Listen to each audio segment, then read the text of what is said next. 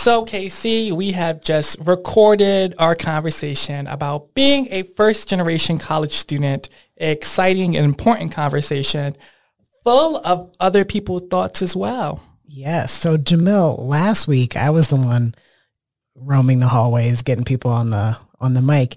This week, you were out there asking people to share their experiences and their advice as first-generation students. Do you like being a reporter out there on the streets? It was nice. We get to hear from a lot of people that have been really important in my life and been important to me throughout my college journey, like Jessica Clark and Leslie Ann, and people I have known since I started at Southern. And they come with some very interesting points of views and perspectives. So it was actually very exciting to bring their voices on the podcast. So I'm very proud about that. Yeah, watch out NPR. Oh, yes, we are killing the game. And also with us in this conversation is our Vice President for Diversity, Equity, and Inclusion, Diana Riza.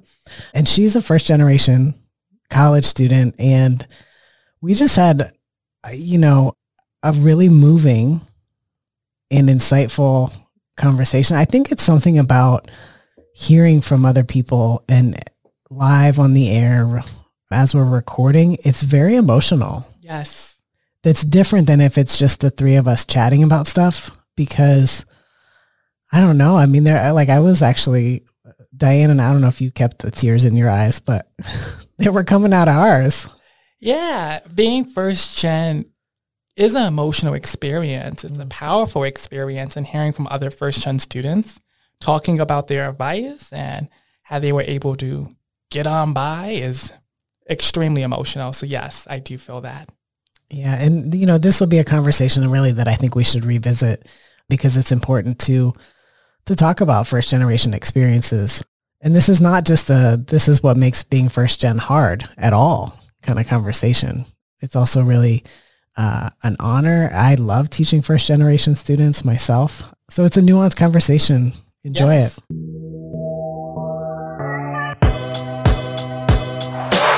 Hello, welcome to Real Talk. Real Talk is about real conversations with real people regarding diversity in higher education. I am your co-host, Jamil Harb, a student activist.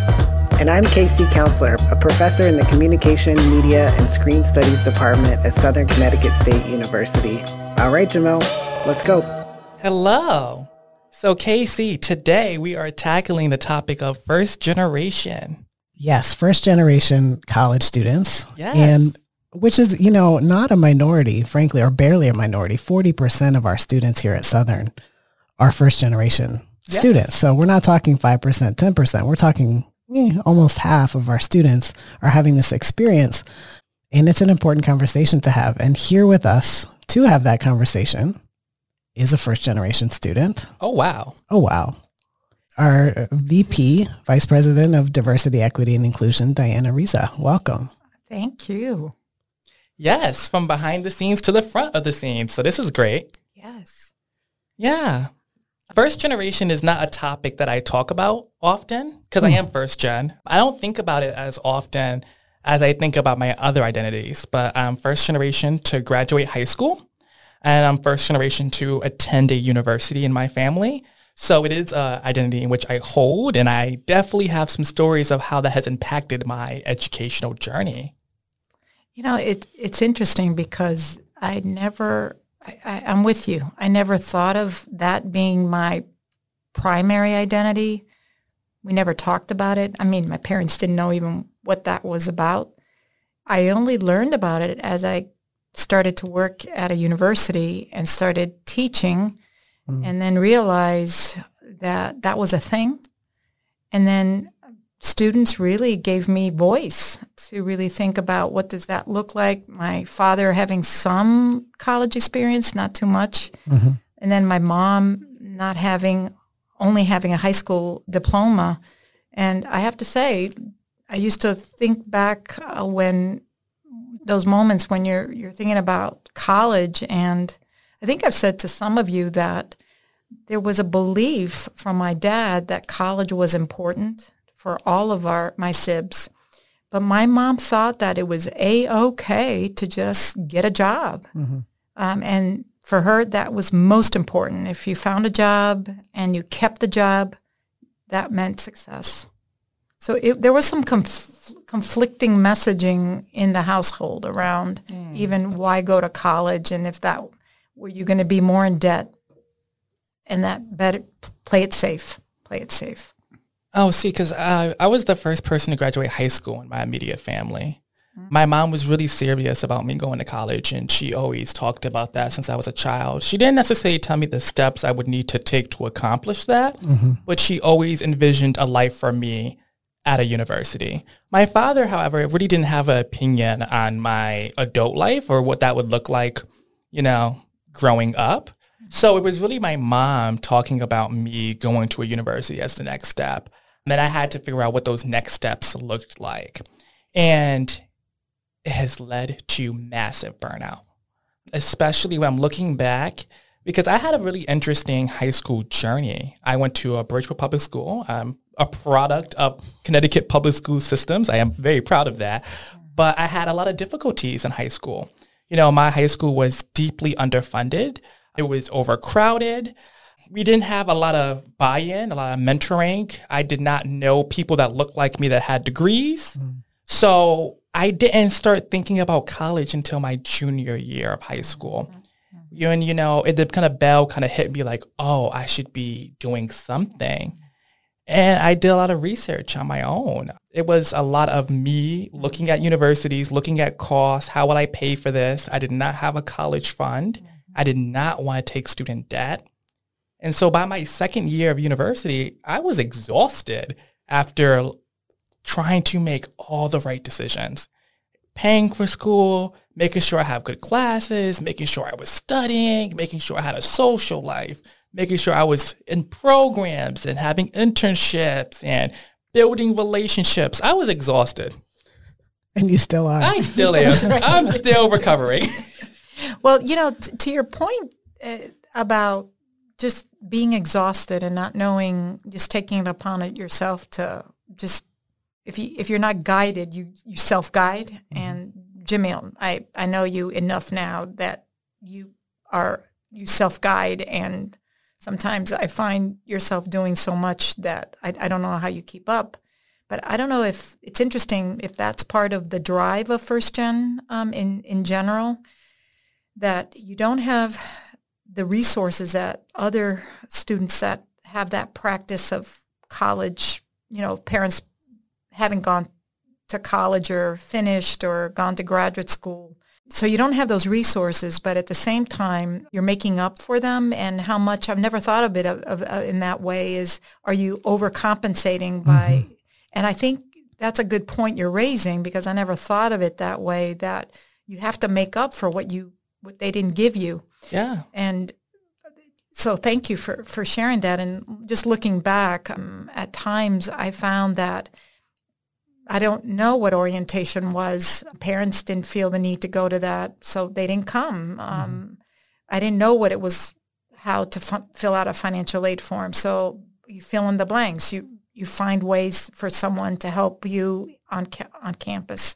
But I do think we overcompensate. Another thing, and I don't know if you feel this way, but sometimes we see that First Gen in the way we promote. I'm not saying at Southern, but other places I've worked at, that a First Gen has more, because they didn't have all those resources, it's seen as not, they have deficiencies. They have to fill them up. They don't have, I don't know if they call them deficiencies, but we see them as less prepared because they didn't have all this early preparation and support along the way.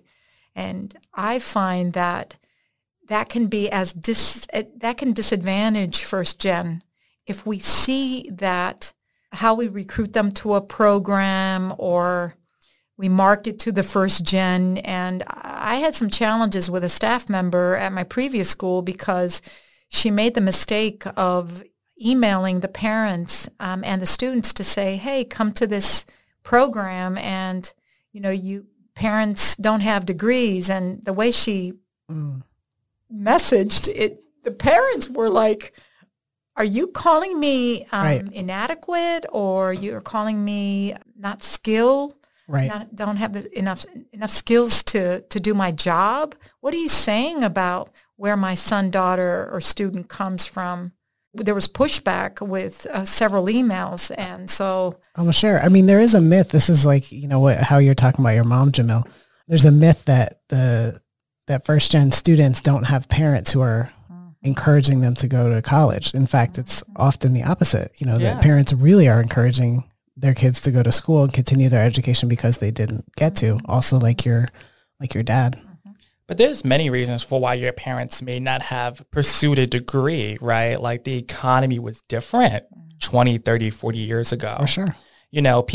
Life may not have allowed them the opportunity or the privilege to attend a university. So people were raising families, people had to work directly out of school. There could be so many reasons, but that doesn't necessarily mean that your parent is incompetent and can't help you with the process. For sure. Because my mother did help me the best she could, but I was in the driver's seat. And that's one thing I appreciated, though, about being first gen is being in that driver's seat. So I picked Southern by myself.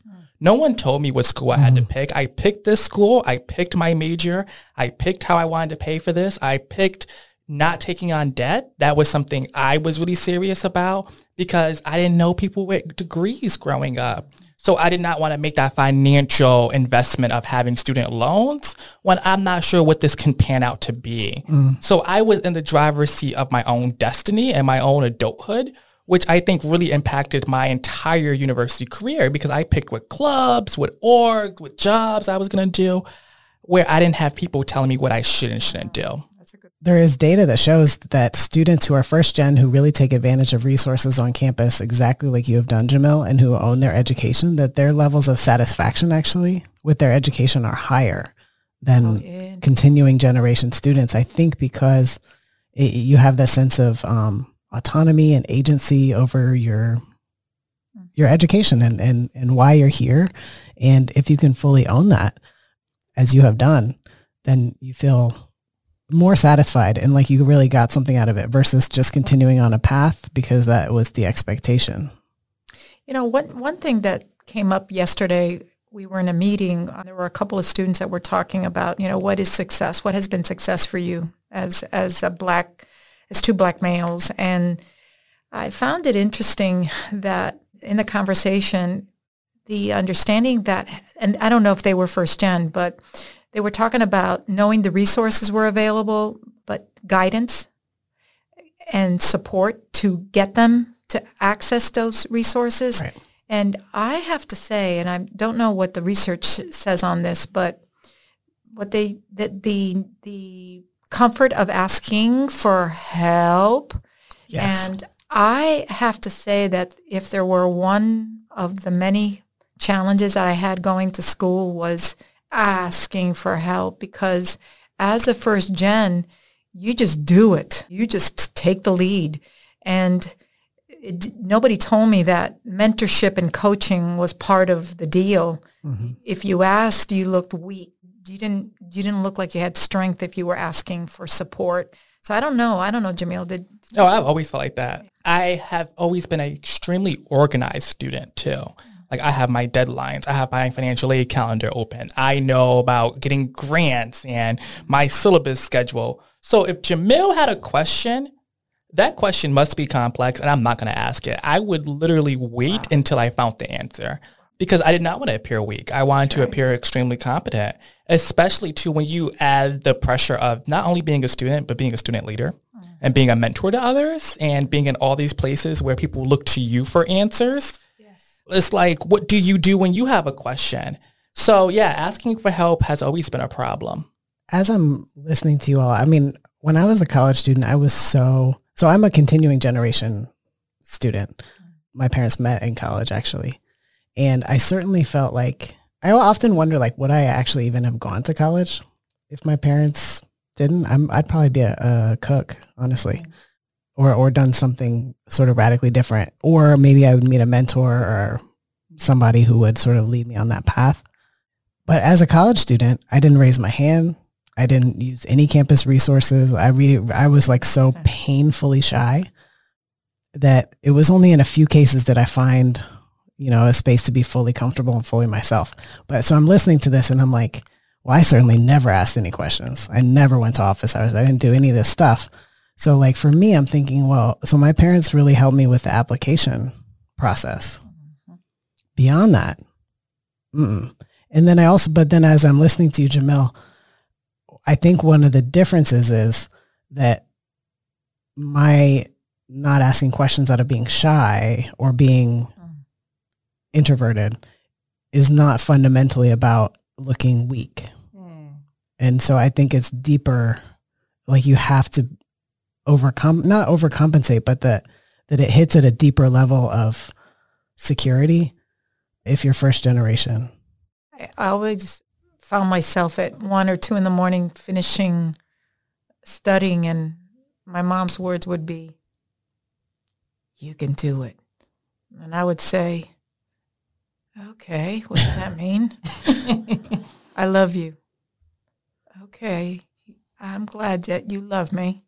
How is that going to help me with my paper tomorrow, or a first draft?" And so that skill set, that college prep skill set, it was another area where I don't know, to your point, I mean, if they would have both gone to college, they would have said, "Hey, you got to go here because this is going to really put you in a better place." So I don't know, for you, Jamil, maybe it was good that that you didn't have that pressure to say, "No, you got to do it this way," or "You got to think about this way." No guidance meant I had freedom, but no guidance meant I don't have a framework for me. It was difficult to build a framework. Yeah, it was hard building a framework. However, I do deeply appreciate it. One thing I thought about often was how my nephews were going to look at me. If I'm successful at this university, that means they can view themselves as successful. Like my little brother, how would he view me in this space? That's a lot of pressure. Them? It is a lot of pressure. Yeah. But someone had to do it, and I felt confident being the person to do it. So I do really enjoy being first gen to set some type of precedent to say, hey, you can go to university if you want to, you can do it your own way, and you can do it without debt. Because I was able to do so, and I knew a lot of ways to do it. It's because a lot of times people go, "Oh, I don't have the money to go to college." Well, Jamil did it, so maybe you can do it too. That's good role modeling there. All right, so let's add a few more voices into the mix. We're going to hear from 4 folks here in this next segment. Hi, my name is Leslie, and I'm an alumna. My 2 advice to first-generation students would be, 1, ask as many questions as possible, because these college questions that you have, your parents might not have the answer to. There's a high chance that they don't have the answer to that. Ask your friends. Ask someone in financial aid, something, so that you can get the best answers. I can't tell you how many times I've incorrectly done FAFSA. So just ask somebody some questions. Don't be shy or scared. It's fine. And my second is a little bit tricky, but I know our parents want us to be lawyers and doctors and so on, and that's fine. But if that's not your passion, if you can, because I understand that families are complex, don't do it. You are the one who's going to be in college for 4 to however many years, completing the coursework, not your parents. So if you can, do what you really love. Hi, my name is Renee DaCosta, and I'm a current grad student here at Southern. I am also a first-gen student, and I'd say reflecting back on just throughout my college career, the biggest barrier to success at college was really just the lack of resources and knowledge available to my mom. I was raised by my mom. My mom was not from this country and wasn't familiar with the higher education system. So when I, embarked on college, there were a lot of questions that she probably had, but didn't feel like asking me, and hadn't made connections with anyone at the school, never been through college herself, and, really could be there for me as much as she could be, but not in every capacity that I needed her to be. So my advice to current first-gen students is try to engage with your parents about how you're doing. Any questions you might have, get their advice, encourage them to come to different things that are, educational about the school, about what you do as a student, different things like that. Because the more support that you have around you, the more successful you'll be overall. And honestly, just own your first gen status. Like it's amazing for me to look back and reflect on the different obstacles and barriers that I overcame seemingly alone. I mean, I always had friends and, other, form of support that may or may not have been my family, but, you kind of have to figure out things. You have to find your footing by yourself. And it overall just instills this independence that we have that maybe, students who aren't first gen may not have as much of. So just own up to your first gen-ness and cherish it and just pay attention. That way you're able to reflect back and be able to help someone else that's in your current situation or also first gen students. Hi everyone, my name is Antoine. I am a senior here at Southern Connecticut State University, majoring in communication sciences and disorders, and I am a first generation college student.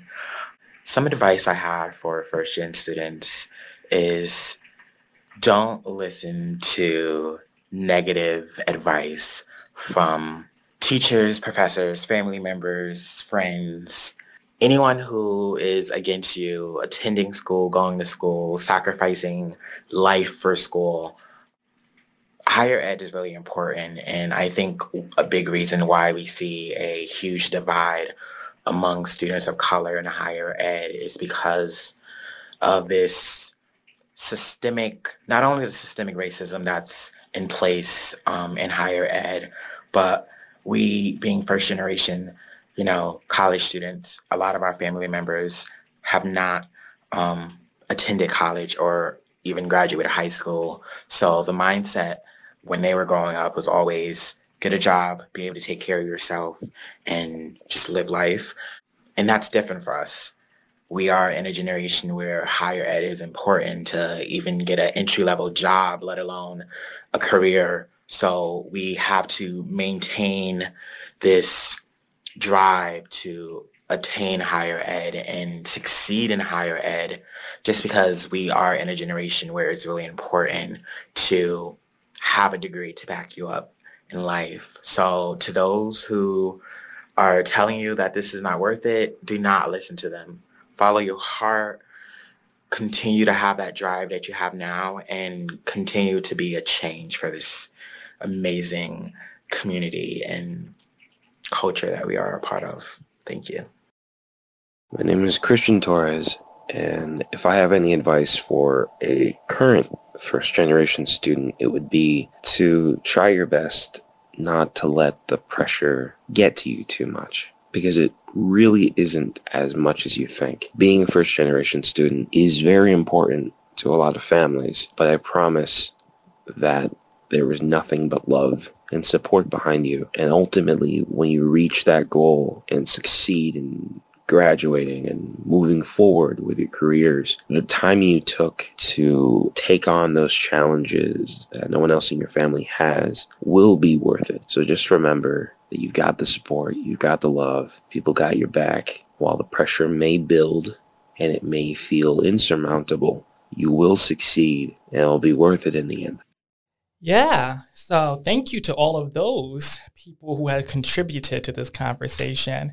And I think there is a kind of common thread here, talking about dealing with the pressure, talking about, being vulnerable and asking questions, and also just engaging your family along with this experience. And I would agree with all those points.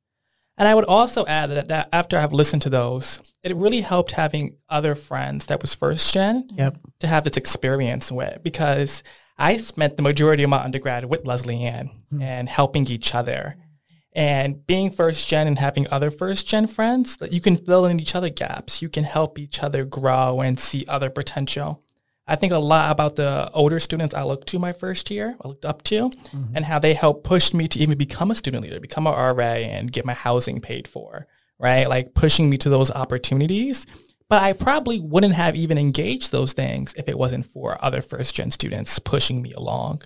Right. I think, we really get into trouble when when we aren't having these open conversations, which is why it's so great we're having this podcast episode, because I think sometimes people just internalize their struggles and think it's a personal failing.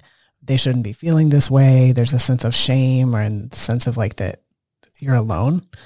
And I also think that people who are first gen, they do tend to actually give back more to their communities, which includes mentoring, which includes, all different ways of giving back because of the sense of accomplishment, appreciation, and also remembering what it was like and wanting to be for someone else what they maybe didn't have. Yeah, spot on. The last speaker that spoke about pressure from within, yes, not just within the individual, like you're saying, Casey, but the pressure of not just higher ed and classes that also you internalize, but the pressure, even though it's love and support that's coming, it is still pressure.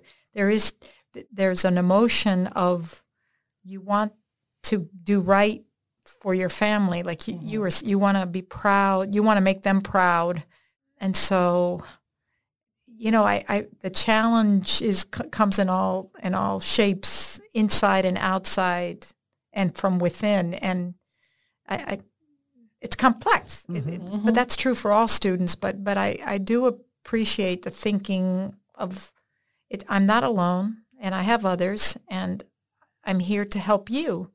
Because if I help you, that makes me stronger, and it strengthens community. And I think there's a thread to that, a common theme as well. And yeah, it's not just me as an individual, but I just really like the sense of thinking of others as this collective and strength that pulls everyone together moving forward. That was beautiful to hear. First generation students have a sense of resilience and grit. And I also think about something that Dawn Staton used to say to me all the time is like, move like water. And I used to hate when she would tell me that, like, Jim, you're just going to move like water.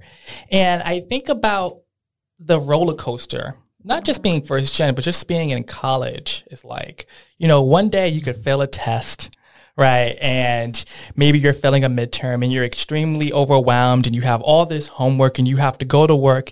But then on the other side, maybe you pass some midterms and you really ace some, and then you go to this awesome event and you have so much fun and you meet these new people that you fall in love with and you have meaningful relationships.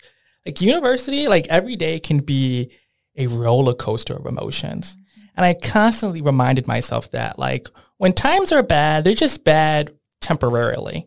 Because like something good is always around the corner. So it always felt like I was going up and down constantly. So what does she mean about move like water? You got to go with the flow. Yeah. Oh, you got to go with the flow. Because some advice that I got, especially in grad school and around coming out, all of that was to just let things roll off like water on a duck's back. As opposed to having to feel deeply everything, which is too much sometimes, so just to let it. The other piece that we haven't talked too much about, but it does influence its culture. And I think you touched a little bit on that, Casey, whether it's your gender or sexuality or ethnicity, racial identity. But when you don't have role models on campus where you can see a loud, which I was, moved with hands, my body spoke. It wasn't just my voice, but my body spoke. But you didn't have enough around you to say, is that okay? I want to be a good student, but can I be a good student being just Diane? Right. And when you don't see enough of that around, or whether it's professors or advisors, that makes it ever so challenging. And we don't talk enough about that. We just assume that first gen are just underrepresented and come from all different backgrounds. But in my day, you just didn't have enough. I mean, if we're struggling now with representation of what faculty, what employees or faculty and staff look like for students, I can assure you in my time, we didn't have much of any of that. And so it felt lonely in that way too, that right. A first gen being Black that also could be a mentor to me was pretty exciting. I didn't have it, but as I look today, at a first gen program that just kicked off this week, it was really exciting to see role models of all different backgrounds, professors, staff, sitting around these students that came from diverse backgrounds. That looked different this time from my time. Right. Yeah. I think about the importance of like just having RAs of color in a building. Yes. Because my first year, I was able to look up to students like Jaquan Nelson, like Jayla Manning, like Mar J, who were strong student leaders, who like advocated for minority students on campus, who put on rock star events, who talked to me every night, who like held my hand when I was crying and writing a paper. Like I was able to have students that looked like me be in a position where they could help me and then become lifelong friends. So having people that look like them, even that are first generation, it matters. It does matter. I think about my very first class on campus during the fall semester. It was philosophy. I walked in the classroom. I was the only Black person in this whole class. Everyone was talking. They seemed like they knew each other. And I was listening to the conversation, and it was something about like they were all from hometowns that I've never heard of. You know, I grew up in Bridgeport. They're all from these small towns, Connecticut. So I immediately felt like I didn't belong here. Sure. And it raised the question of how do I show up to these spaces? Can I show up as myself, or do I need to show up as somebody else? But I made the critical decision to show up as unapologetically and authentically myself, and to sit in the front of the room and to speak up and to answer questions and to do the readings and to engage with others unapologetically. And I carried that throughout my whole university experience, because in order to get to be in this space where I was at a university where I was, you know, paying for it myself, I wanted to engage it. You know, I knew I was strong to have to be in this space and maintain it, because I remember my freshman year, so many students around me were dropping out of school. Right. And so every semester that I didn't drop out meant the world for me. And I knew I was resilient. I knew I had grit. So I was showing up. This is how I wanted to show up, what I thought was professional, and growing like that. I can attest to that. Yes. You definitely did. And I also would see, you know, the impacts of your leadership. You know, you experienced that, the mentors that you did when you first got here that made such a difference for you. And I then would see countless students in my classes who I'd like see in their notebooks, like little notes that, you know, you're writing in there with them like at 3 a.m. And I just hear in conversations with students, like what a difference that you've made for them. And in some, you know, people that you may never even know about, but how you've really made it a mission of yours to pass that on. Yeah. And I think you just also do it naturally. I know it's both intentional, but I think it also is just your way of being, to be contributing in that way. I didn't think it was anything special at the time. I view it as students, especially students of color, first-gen students, we're passing the baton to each other. You know, I had older students that passed the baton to me, that I passed the baton on. You know, and I think about it as a legacy. Like there have been students all throughout Southern's history that has mentored other students. Right. It's a really important part of the university experience. It's important for retention. It's important that we can make ourselves through. Sense of belonging on campus is a huge thing. And you build that community. So you're mentoring them, but they're mentoring you back. True. And so as much as you're giving to others, you're also taking so much in. Like I have learned so much about myself as a professional just by mentoring other students. Mm-hmm. So it was actually one of my favorite parts about being here, and what kept me here is the fact that so many people knew me, so many people loved me and loved seeing me. That really helped me stay at Southern. You know, I keep thinking about the role of faculty. Yes. And you know, listening to the stories that we just heard, or other students, and talking about that special faculty that reached out and came from all different backgrounds. Mm-hmm. It wasn't like it was Black faculty to Black student. It was a faculty that really cared. And I wonder if we were talking to faculty, I wonder what would they say about what are the gifts that first gen bring to the classroom. I'd be curious, if they weren't first gen, what would they think of gifts, not as detriment as as we talked earlier, but what would those gifts look like? And I'd be curious to see if they don't know the answer, then they're not just missing out, but they're not going to do their best teaching by not understanding what that means for added value to their classroom. Right. I mean, you're looking at me as you're saying this, and I am a Yes, faculty member. Yes. I love how we all our chairs just shifted right? towards you. Yeah.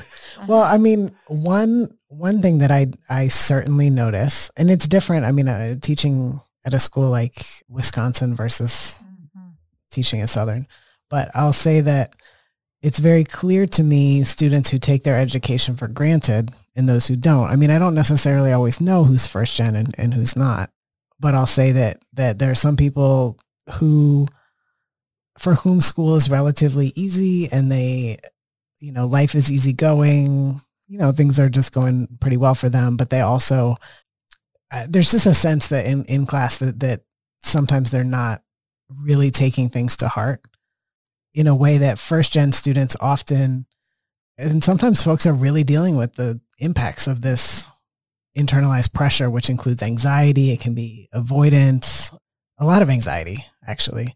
And I'll say that once I have a student who's on board, I mean, Jamil, you're right here as an example, then first gen students, I think, are more likely to really take it and run once they have a sense of, the value of this class, the possibility that is there for them.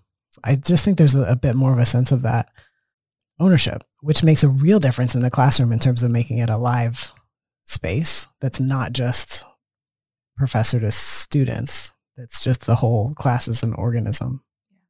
I think about the beginning of my educational journey, and I intentionally looked for faculty relations. I understood that coming into this university space that I needed advocates for me, but I also just needed to know my faculty. I needed to have relationships with them. And so I did do the SEOP program, which stands for the Summer Educational Opportunity Program. I have talked about that in the podcast before. And it's a 5 to 6 week program that basically helps transition you from high school into college. So I lived on campus for that time period and had a couple of comp classes. And one of those classes was English with Cynthia Stretch. And I went to her office hours during that program and we immediately clicked. And she has been a part of my journey the entire time I was at Southern, the entire time. She has held my hand. She has emailed me during semesters that I didn't have her class. And actually, it's through you that I've connected with her. Yeah. We met at a theater performance, and I thought I recognized her, and then we bonded with each other by talking about you. Yeah. Yes. So talk about a contribution from first generation students. Yes. That's one. But I like that. That's been one of my favorite relationships to have. I have taken almost every class she has taught at Southern because I enjoy my time. I feel like she has made me such a better writer and a better person and has helped me reflect and go through this process because every semester I had something going on with Jamil. So just having a person that can be your faculty, but also outside the classroom, like be a person with you. Like we have done things like go and see a spoken word show because I really enjoyed the topic in class. And so she invited me to New York to go watch one. And those are the relationships with your faculty that matter. Things that you do outside the classroom together. Absolutely. And that's why I love when you mentor students because that's the kind of thing that most students don't do. To come in with that kind of confidence that you have, I do think you're this very unique I would say so. person. I don't know how you came out 60 years old sometimes, I think. Right. But maybe a little older. Maybe. Listen, right. Life would do that to you. Also, sometimes people just get old and bitter. But you're old and wise, my friend. Let's fold a couple more students here. Students into the mix. Hello, my name is Jessica Clark. I'm the Assistant Hall Director of North Campus, and I am a first-generation college student. I'm currently getting my master's here at Southern, but I got my bachelor's here as well. And some advice I have for first-generation college students would be to put yourself out there. I know my personal experience, my freshman year, I had a really difficult time. I felt very lonely. At that time, I was a very shy person, so it was difficult for me to really reach out to people and make those connections and create friendships that lasted long and that really felt that kind of bond with someone. But during my sophomore year is when I made that commitment to myself that I was going to start putting myself out there. I was going to introduce myself to people. I was going to reach out to people in my classes, maybe become study buddies with people, talk to people in my residence halls because I lived on campus. And through those conversations and through me introducing myself to people, a lot of more opportunities came my way. And one of those opportunities turned out to be being a resident advisor. And through that job as well, I created a lot of lifelong friendships of people that I love dearly to this day. So really just putting yourself out there, you don't know where it could lead. You don't know who you're going to meet or who you're going to know or who that person knows. And then maybe that person becomes your best friend. And there's really just an endless opportunities when you kind of extend that hand to somebody else. And I know that coming into this environment, not knowing what it's like and not really having anyone to back you up can be really intimidating. So really putting yourself out there and trying to create those connections can really make this experience of college worthwhile and an amazing experience. I know it was something that really turned my experience around because the first year I was here, I absolutely hated it. But now, of course, I love being here and I've created a bunch of friendships along the way.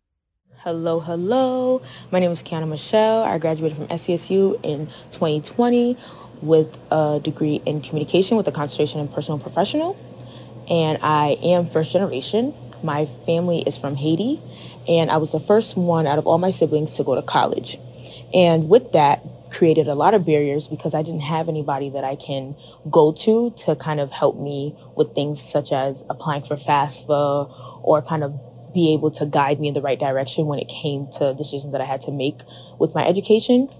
And I just remember at times it was very discouraging because you would want to talk to your parents and talk to your family about like, hey, like, I'm literally signing something that's literally a loan under my name and things like that, but they didn't understand what that meant.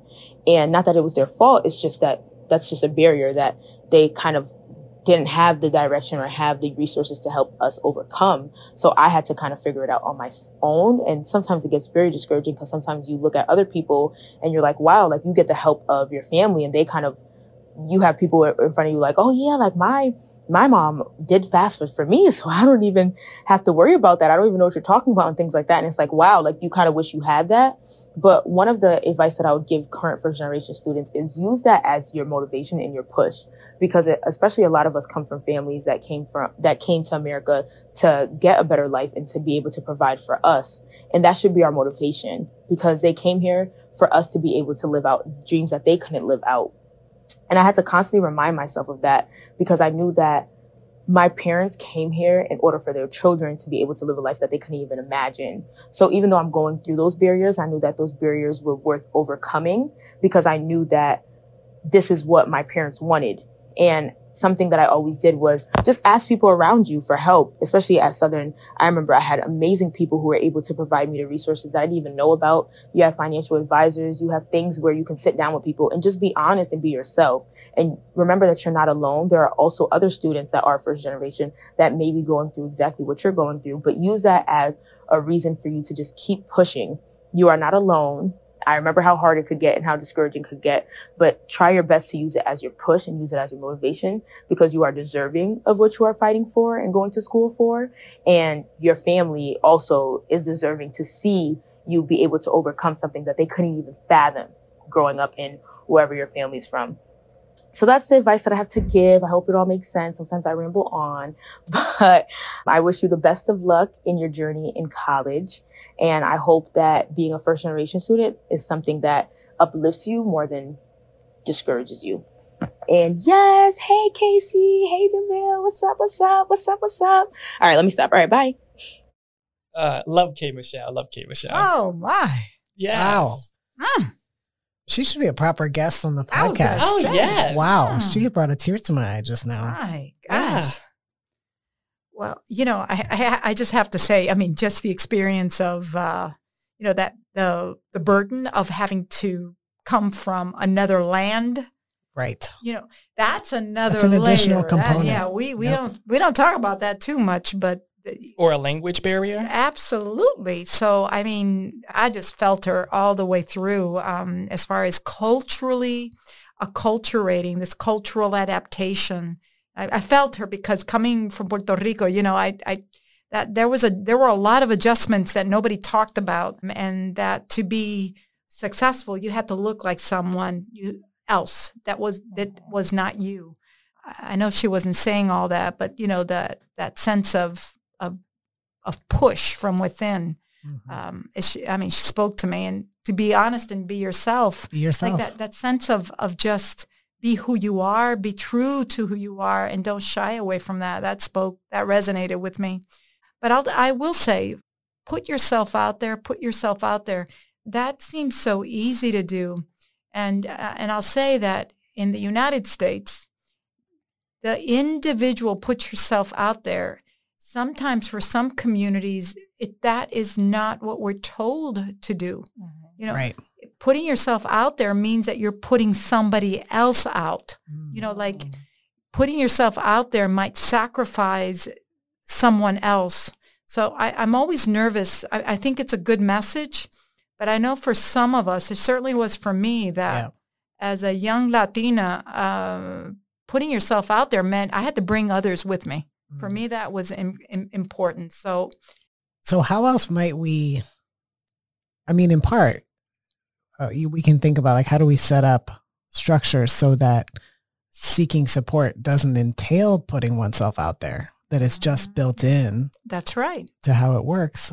But I wonder if there's another way to say that, or another way to, besides this idea of putting yourself out there, because for a lot of people, that also sounds like a nightmare. It does. That's the last thing I want to do. I think about just being in community with people, and necessarily this idea of, go on a stage with a mic and go talk to people. I think that's a little misleading. Like, you don't have to be an orientation ambassador, right? And hold pom-poms. I know orientation ambassadors do much more. I don't know if Jessica meant that, but I think you're right. You don't have to be in such forward positions. Even orientation ambassadors, they have very shy people that work there. But you can be in the background, but also put yourself out there. And I think about it from the perspective of living on campus, because that's what I did. I lived on campus. And when you're living on campus, you're in community with people. You're going to hall council meetings. You're talking with your RA. You're building friendships. You're also probably gravitating to other people that are like you, that are from your hometown or towns similar, that have similar majors. So you're constantly being in community with people with the same interests as you. And I think sharing resources in that community is important. And I think about the way I did it. You have a floor of folks, and you see each other every day. You share the same showers. You share the same common areas. You're doing homework together. You're talking about scholarships together. You're talking about jobs on campus together, off campus. Like, you're sharing resources. You're even sharing food. You're sharing everything. And so I think part of it is putting yourself out there, is putting yourself in communities. Joining communities. In relationship. Yeah. Right.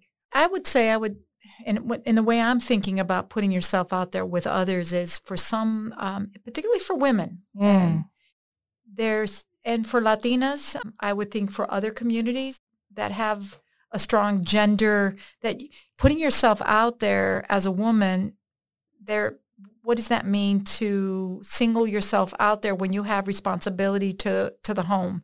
And so I know, to your point, yes, if you're living on campus, putting yourself out there with a community, there's value to that. But for others who don't live on campus, maybe putting yourself out there may mean I only can do it a little bit because I have responsibility at home to check in, and have responsibility with siblings that I got to take care of because my mom is working, as a single mom is working. So, that I always find that an interesting, how far can I put myself as an individual to advantage myself to everything when there's others in my household that I have to also be conscious of. But I think that the messaging, back to your point, Casey, is how to market that, putting yourself out there. How do we market so that it feels that it is certainly not sacrificing other things that are important to you? Right.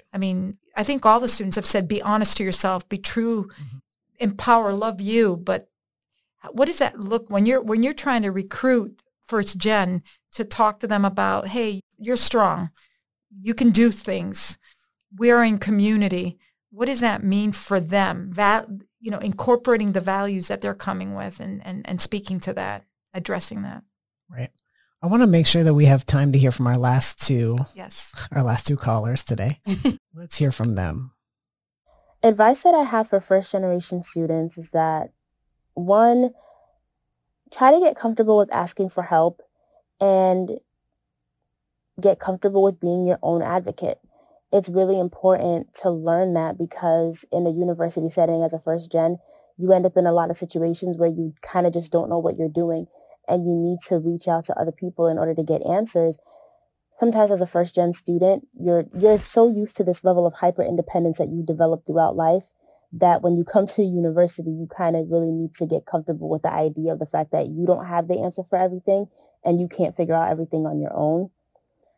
When it comes to the biggest barriers for me, I would say one was definitely the finances behind it. Paying for school was something that was very stressful for me. I'll never forget the winter break between my first and second semester of my freshman year. I was stressing, figuring out how I was going to pay that bill, and it was past due. And I remember going to my mom again, and I was about to cry, and I was just like, what am I going to do? Like, how are we going to pay for this? And she was like, you know what, I'm going to dip into my savings for you to come back for the spring. And don't get me wrong, I'm very thankful and very grateful for it. But I think I also feel incredibly guilty because of it. I feel like my mom has sacrificed so much to be able to put me through school. And I carry that guilt with me all the time, because I feel like, I want my mom to not have to carry that financial burden. She'll call me all the time and be like, I just worked a double. I'm going to be working night shift and I only got 4 or 5 hours of sleep. And I feel bad. But I also know that if I were to tell her, I don't want to do this anymore, she'd be like, no, you can't give up. That's not an option. So the only thing that I can really just do is see it through. For the last thing that I really want to mention is that I know for a lot of us who are first gen, the idea of what's viewed as a profession that's like valuable is kind of different depending on culture. So as a first gen American and as a Jamaican, as a culture, they don't really view certain jobs as being valuable. So if you're not a police officer, engineer, lawyer, teacher, nurse, doctor, they don't view your job as being anything important. So when you're a student and you come into university, say you're more interested in the social sciences, you want to be a psych major, sociology major, a social work major, something within that realm. They kind of look at you crazy. And I would say to those people who are kind of in that situation, be confident in your decision, prove them wrong, and be comfortable with the decision that you've made, and know that you don't have to follow that same path that everybody else followed, and you can still be successful regardless. Hi, my name is Andrina Barajas Novoa, and I'm a sophomore at Southern. For me, being first generation means breaking barriers and also breaking gender norms. And I say that because, one, I feel like just with being in higher education right now, I mean, that's something that my father wasn't able to do. Both my parents are Mexican immigrants, and for my father especially, he recognizes the importance of an education because he wasn't able to obtain one himself. He only was able to study up to elementary school, and that's because his parents were able to provide him with the resources he needed and the school supplies he needed. So he basically had to drop out and just work from then on. And for my mom, at least, when she was able to become a teacher in Mexico, that in itself, her being able to get an education was her breaking the gender norms. And so I think both of those experiences for my parents coupled together just create who I am today. I mean, I'm a first generation student, and I'm not only representing my parents in everything that I do, but I think whenever I win something, whenever I accomplish something, it's also just a win for my parents. And I think that's especially relevant for my dad because he wasn't able to have the same opportunities I have now. And so with being first generation student, I also know that it comes with a lot of stress because there's a lot of pressure put on you from your parents, your families.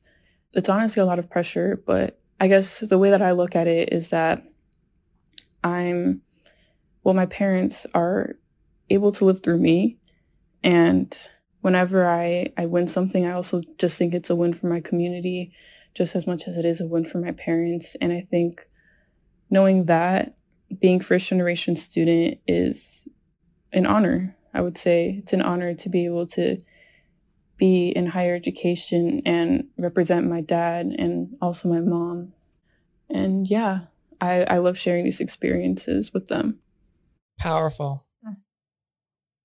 That's what it is. Powerful. It's really powerful. I often think of that too, representing your family in these spaces, and the accomplishments you have are not just your own, but shared. Right. I think about that a lot when I was doing this journey. I also, when I felt alone in spaces, you know, when I would enter spaces that are like super professional, and I was the only Black person, the only first gen, and I clearly stuck out like I didn't feel like I belonged in this space, I would think about the Maya Angelou quote, you know, I show up as one, but I come as 10,000.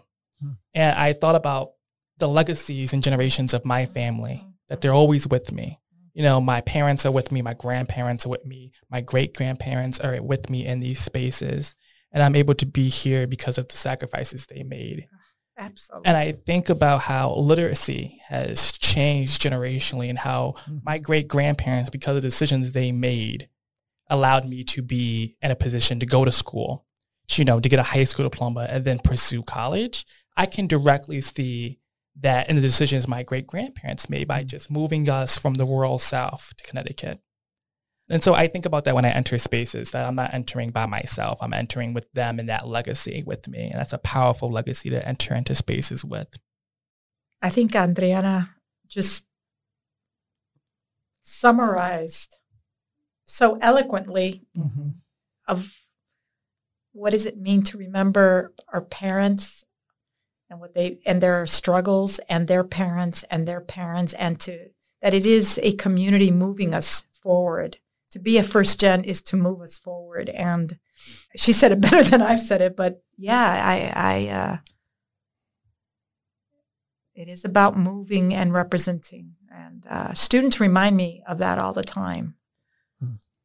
I didn't think you could get that high. I couldn't see someone like me after seeing you that we could be that. But so my responsibility is always to bring that generation forward, but also to bring my past forward too. So thank you, Jamil, for sharing that. I'm actually really glad that first gen is now being highlighted and being talked about. Because when I first got here, we weren't talking about that. Yeah. I feel like often I don't talk about my experiences being first gen because it doesn't come up. No one really asks me that question. But it's so important to have these open discussions, because as first gen students, like you said, we are moving the needle forward for our community. Sure. Like, it's so much larger of an experience and meaning. I'm not saying that other students don't take their education seriously, but being the first person in your family, in your community to get a degree is life-changing. There's a sense of legacy there. There's a sense of power and resilience it takes to be and occupy these spaces. So I'm really glad that we're talking about it more. And I think about throughout my university, just meeting and seeing professionals that had degrees, that were first gen, from communities like me, that look like me, made me cry. I remember when BSU came to campus, the alumni came to campus, and I've seen so many men of color from urban cities who were successful lawyers. They were educators. They were principals. They had bachelors and masters and PhDs. I left that room. I went to my dorm room and I cried. And I cried for maybe a good hour, because just being able to see that other folks like you are making a difference and have made it to positions of power and have done so, and then gone back and stayed in their communities to turn their communities into a brighter space, meant the world for me. And so we have to, as a university, highlight those experiences, highlight our alumni, talk about openly where we come from and how hard some of us had to work to even be here. You know, some students don't come back to Southern until 20, 30 years later. Sometimes people take long terms. I cried when I couldn't graduate in 4 years. I cried. I said my world's over, but not realizing that everybody doesn't graduate in 4 years. That's right. You know, just being. That's right. If we all talked about a little bit more the journey it took to get here, we would all feel a little bit better. Oh, absolutely. Yeah. Well, y'all, this has been such a great conversation. And honestly, I think this should be a recurring conversation on the podcast, because hearing people's experiences, while their differences, there's so many common threads. And I just think the more we're talking about this, the better. I would agree. Thank you both. Thank you. Thank you, Diane. Provided some space for me to reflect. And I always appreciate you both for always having me reflect after I listen to these podcasts. And now it's while recording the podcast. Yes, yeah. I know. Thank you. All right. Thank you both. Take care.